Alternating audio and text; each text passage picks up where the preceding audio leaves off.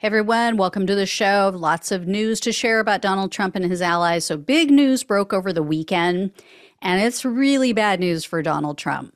ABC News reported that Trump's chief of staff, Mark Meadows, informed the special prosecutor or special counsel that he has no recollection of Trump ever declassifying documents before his presidency ended.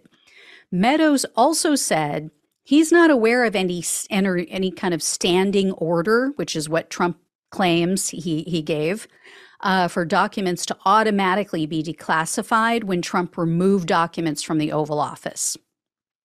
Also, ABC News obtained a draft of the prologue to Meadows' memoir. You guys might remember this is how Trump got busted with one of these documents. Well, the memoir, or at least this draft of the memoir, contained a passage that was ultimately removed from the book before it was published. The removed passage noted that Trump had a classified war plan on the couch in his office in his New Jersey golf club. So that was struck from the final draft. The original draft of Meadows' book read, quote, "On the couch in front of the president's desk, there's a 4-page report typed up by Mark Milley himself. It shows the general's own plan to attack Iran, something he urged President Trump to do more than once during his presidency. When President Trump found this plan in his old files this morning, he pointed out that if he had been able to make this declassified, it would probably win his case." So Meadows told the special counsel he never discussed this part of the book with Trump, at least that's what he claims, and he said that Trump had nothing to do with the removal of that portion of the book. In addition, Meadows said that when the National Archives first made the request for Trump to return government documents, Meadows offered to Trump that, hey, I'll come by, I'll sort through the boxes, and Trump declined. So obviously, if Meadows is called to testify in this documents case, Trump is screwed. He's toast. He's done. He keeps saying, oh, there was no document, there was no document. You have multiple people who were there who said, yes, there was a document, and it was a classified document. And it was in the draft of the book. In regard to Trump's coup case, his attorneys have asked that the trial be scheduled in April of 2026. A very odd request from someone who claims to be innocent. I mean, you would think he would want to be exonerated prior to the election, right? Anyway, that's not going to happen with Judge Shotgun in charge, but we'll see what she says. We'll see if she sets a compromise date. The January, I believe January 2nd is what the special prosecutor, special counsel is asking for. So we will find out this week, actually, next week, August 28th is when the hearing is. It was also just revealed that the New Mexico Attorney General is now working with the special counsel in regard to the fake elector scheme in that state. The previous New Mexico Attorney General had referred the matter to the Justice Department, kind of washed his hands of it. But there's a new Attorney General, and that AG has now opened a separate state investigation, and their office is said to be gathering evidence. As for the Georgia case and indictments, Trump canceled his press conference that was supposed to happen today to reveal all this so-called election fraud evidence that was going to totally exonerate him. I mentioned last week Trump's attorneys were freaking out about it because they felt like he could say just about anything, as he usually does, and he could damage his case. And so it appears they did get to him. They did get him to back down.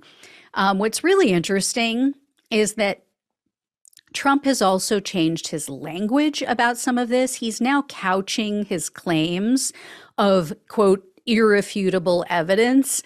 In an announcement on his failing social media site, Trump wrote, quote, "My lawyers would prefer putting this, I believe, irrefutable and overwhelming evidence of election fraud and irregularities in formal legal filings."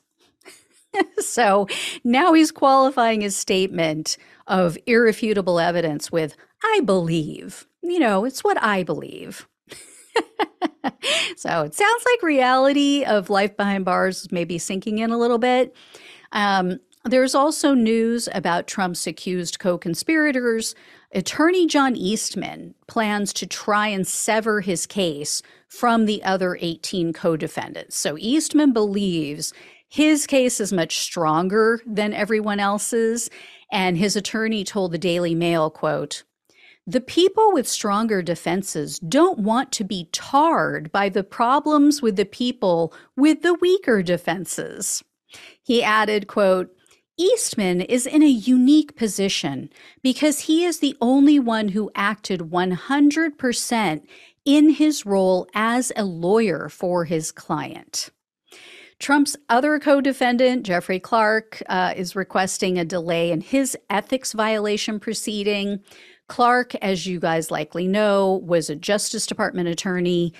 This was during Trump's administration. And in July of 2022, the D.C. Office of Disciplinary Counsel filed a complaint against Clark for his role in Trump's alleged attempted coup.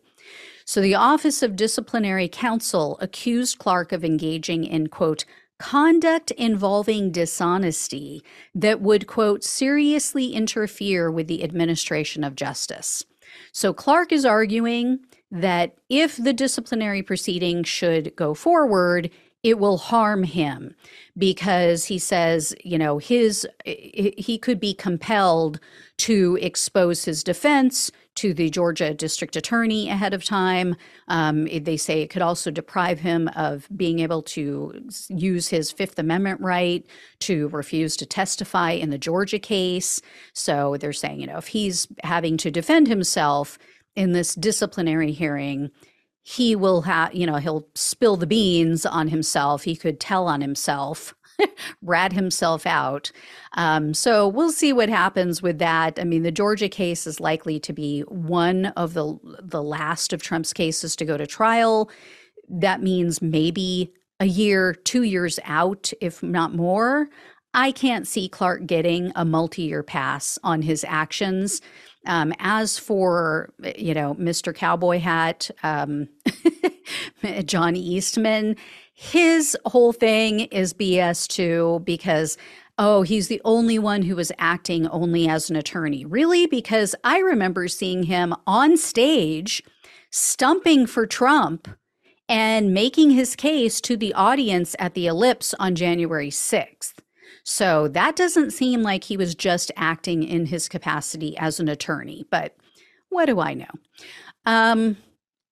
Next up is news about the E. Jean Carroll cases. Trump had tried to get Carroll's first case dismissed.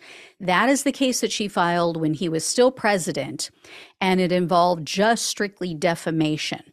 So the judge rejected Trump's request, and then more recently, Trump appealed that decision.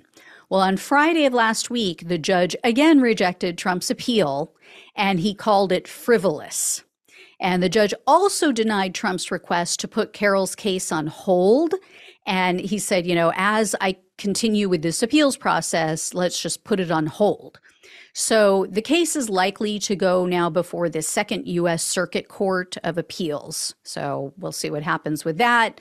And then Trump's attorneys are still trying to make the case in this E. Jean Carroll instance, and in her case, that he has presidential immunity.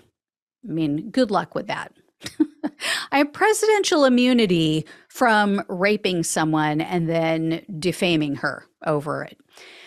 It was also revealed that one of Trump's Save America PACs is paying a private investigator for work related to Carroll's case, as well as the Manhattan DA criminal case.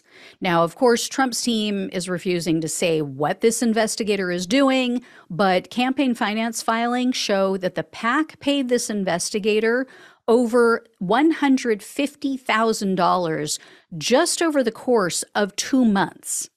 And it was listed as research consulting.